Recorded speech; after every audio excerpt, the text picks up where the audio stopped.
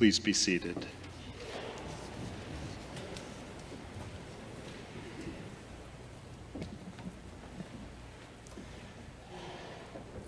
What a remarkable thing that of all the stories of Jesus that Matthew presumably had in his memory or his community or tradition to tell, the place that Matthew chooses to begin the narrative of the adult life of the one that Matthew had come to identify as our Savior is a story of such vulnerability.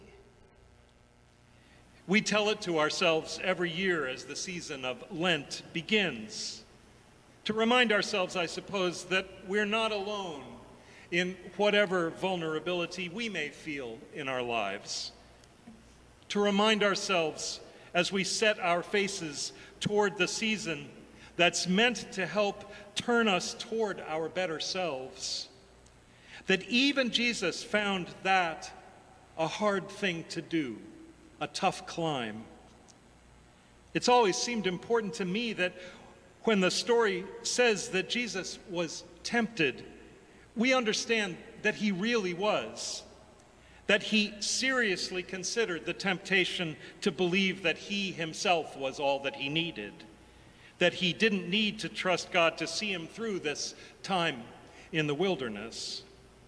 I've always believed that Jesus really had to look hard to find a way among the inner resources of his faith and courage and integrity to get through that desert, to get himself ready to pour out his best self for the nourishment of the world over the course of his life.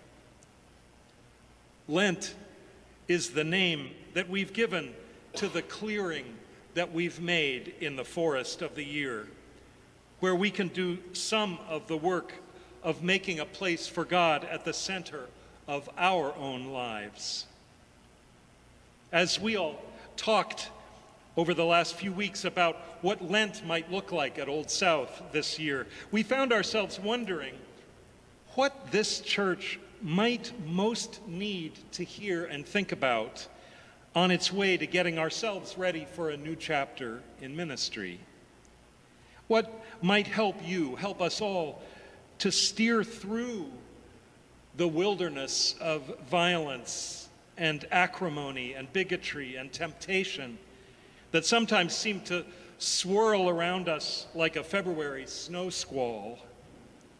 What might help us to make our way toward a resurrection of wholeness and integrity and community and life abundant in such a world as this?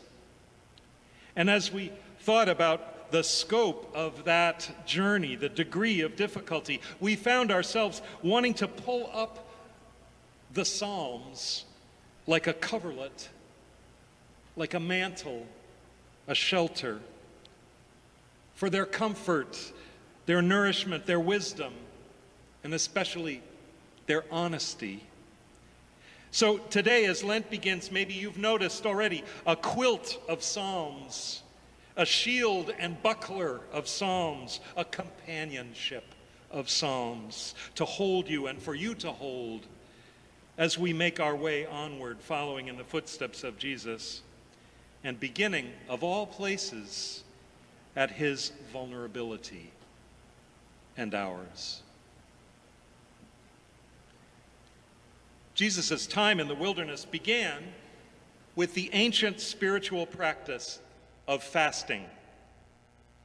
Abstaining from food voluntarily is not for everyone, but we can think of it as a metaphorical way of creating a God-shaped hole in one's regular living routines, in one's sensory life, for purposes of focusing attention on the ways in which God's love and presence fill us.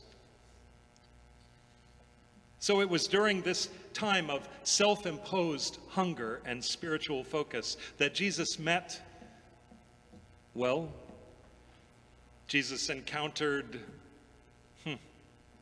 someone, the devil, the tempter, Satan, The Hebrew word Satan means the adversary.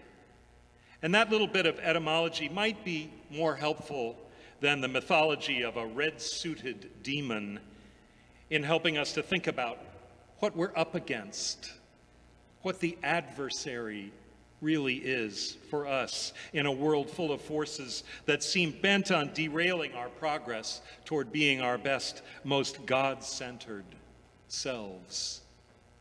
Who or what is the adversary? That's a question for Lent, isn't it? So every year we remind ourselves that Jesus' humanity mirrors ours in grappling with adversaries, or perhaps our humanity mirrors Jesus's, because we know a bit, don't we, about what it feels like to be tempted to put something other than God's love, something other than God's values, God's presence at the epicenter of us. In fact, the temptations to do that sometimes seem so plausible to me that it's hard to even recognize them as temptations. They look like pragmatism. They look like the way this world works. They look like us being us, surviving and coping, especially in the middle of our wildernesses, in ways that we've learned to do by living in this world.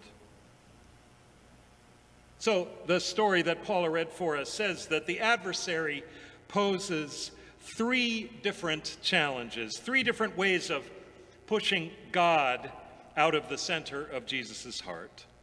If you are the Son of God, says the adversary, prove it. First to yourself, and then to history. You're hungry. Okay.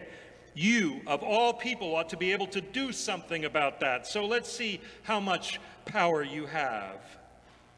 And you know that you're going to face great personal danger in what lies ahead of you. So let's see how much trust you have. And you know that you want to make a difference in the world. So let's see how much you want that. Let's see if the God you say you represent matches our idea of what a God is supposed to be and do. When we hear these temptations, I think we have to be honest and say that they have a certain amount of plausibility. Use your own resourcefulness to feed yourself. Test God to see if God is really there for you. Be pragmatic about the power you're going to need in order to do what you want to do during your life. Which of us wouldn't feel the pull of some of those things? Well, Jesus' way of resisting those temptations is to figure out what the real questions are behind those assumptions and to unmask them. And then to carry those questions with him, and ultimately, I suppose, to put them before us, the work of Lent. So, the adversary asks, first, if you're without food, why don't you do a little divine magic, some of that Son of God stuff, and feed yourself? Because, says Jesus, the real question is, what do I hunger for? And the real hunger, the deepest human hunger, is the hunger for love, isn't it? And God is not some instant gratification machine, but the one whose every word is love. Bread doesn't materialize out of nothing, but love does. God is the one whose insistent speaking of that word love over and over again will yet turn the stone of our hearts into the bread of compassion, even when we think we had nothing to give at all. All right then, says the adversary. So if you're headed in this dangerous direction, why don't you summon some angels to take care of you along the way? Because, says Jesus, the real question is, what am I afraid of? And the pinnacle of fear is the fear of being abandoned, isn't it? The fear of being alone. And God is not some good luck charm to keep in your pocket and ward off calamity, but the one whose restorative companionship is always at hand, even in the very midst of calamity. God is the one who never leaves us alone, even when we think we have nothing left to hope for. All right then, says the adversary. So if you really want to make a difference, why don't you play the power game? Trade a little here, get a little there to get what you want. Well, because, says Jesus, the real question is, what really matters? And the thing that matters most is having something to set your heart on, something to make meaning out of. And God is not an inside track to self-satisfaction. God is the one who sets in our hearts a vision of all that the world might be, all that we might be. And then God is the one who equips us to live our way together joyfully toward that vision.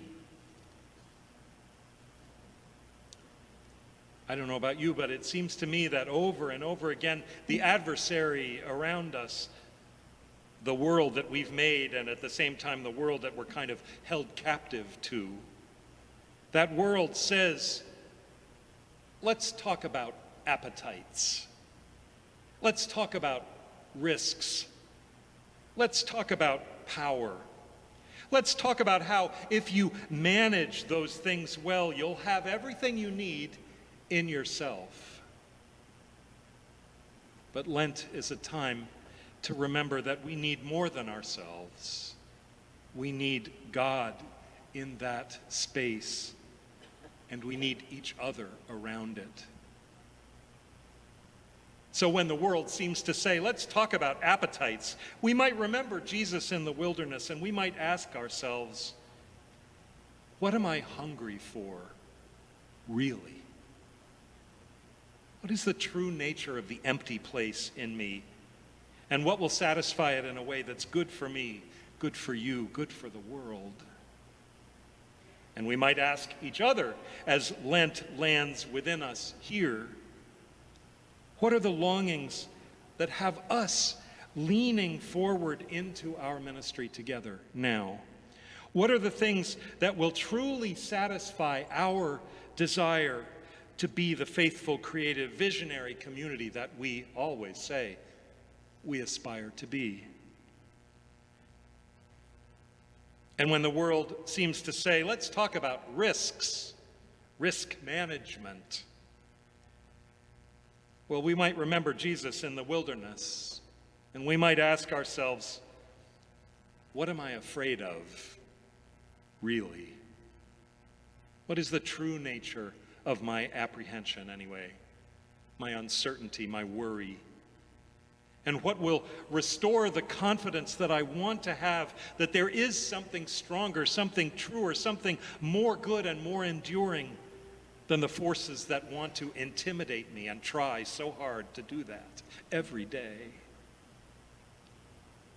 And we might ask each other, as Lent deepens among us, what are the hesitations and the reluctances that hold us back from wielding the grace that we know, the love that we trust, with abandon and joy? What courage do we need to pray for together as we lean into the clearing we're opening for God to call us forward?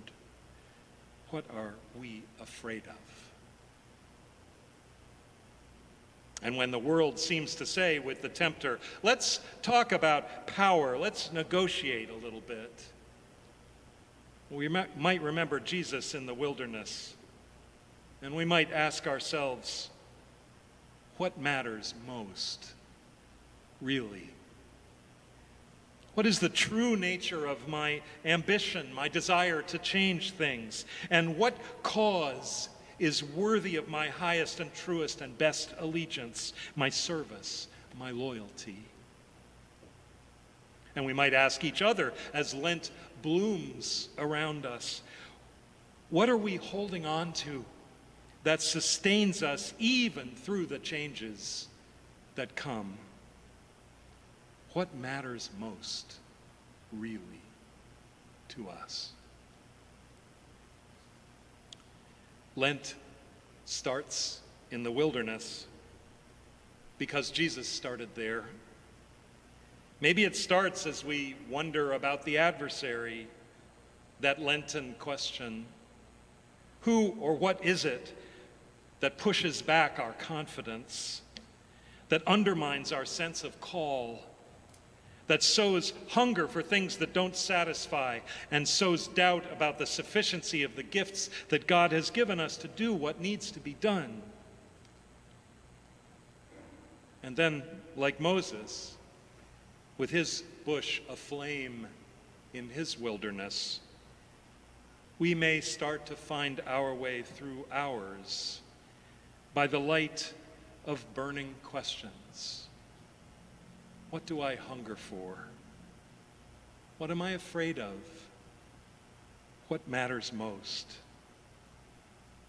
Questions by whose light we may see all the way from loneliness to companionship, from timidness to courage, from arrogance to service, from wilderness to resurrection.